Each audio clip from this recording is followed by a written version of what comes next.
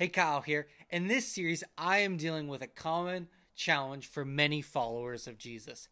How do I share my faith and not be weird? Or how do I talk about faith and it not be so awkward? In the last video, I gave you some tips on asking questions and the heart behind asking these questions. In this video and in the next video, we'll look at your responses if that person begins asking you some of these same questions in return.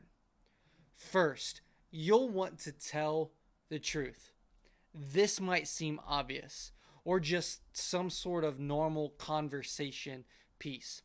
When we begin responding to questions from others and we know we want to share our faith, we can tend to tense up or feel like we have to have the perfect answer.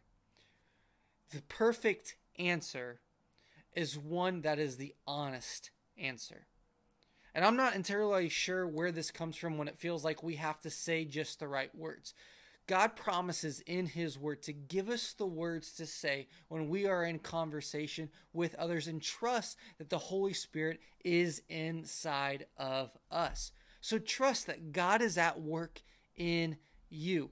And when that person asks that question back to you, share honestly. Even if the questions aren't spiritual, you begin to build trust with whomever you talk to when your answers are honest. Fight against the tendency to exaggerate or embellish, or that feeling that might say, oh, that story's not good enough, or how does that stack up? Some of those doubts and some of those fears that creep up as we tend to share our responses to questions in human interaction. Don't allow those to overpower honesty and telling the truth. Now, some of you may recognize that we live in the age of authenticity. Most people can sense someone who isn't being honest. What this means for you is if the questions that you are asked makes you uncomfortable, then make sure you share that it makes you uncomfortable with a legitimate reason why. Be honest. Further, if you have certain convictions or doubts or uncertainties, or even if you disagree with an opinion that someone else has shared, you need to share these. And having an active faith enables Jesus to work on your heart so that you won't need to garner this person's approval or be afraid of them, no matter their response. Here's what honesty is not.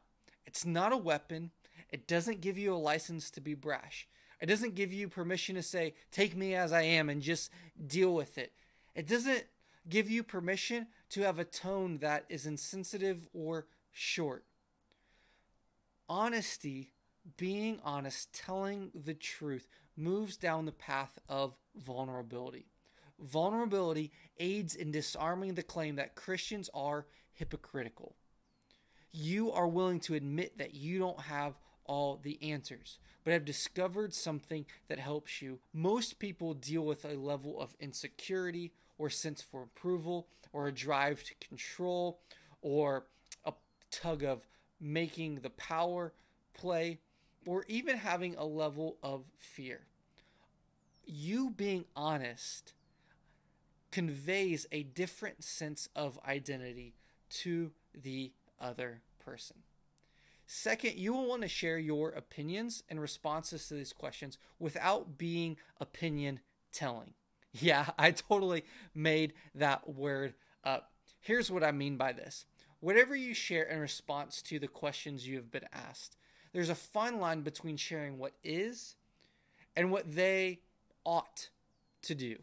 Another way to say this is ensuring that you are being descriptive rather than prescriptive.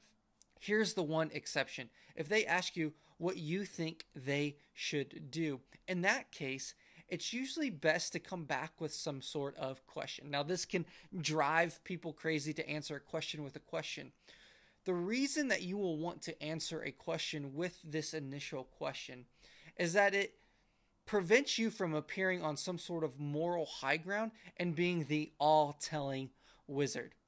If you're really interested in them, your goal isn't to get them to act like you would, but in fact, actually have them walk with Jesus to get good wisdom and discover the answer.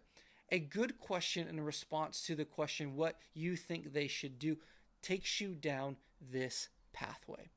From this foundation of being honest and being descriptive, you have set the proverbial table to share spiritual content and introduce faith into the conversation.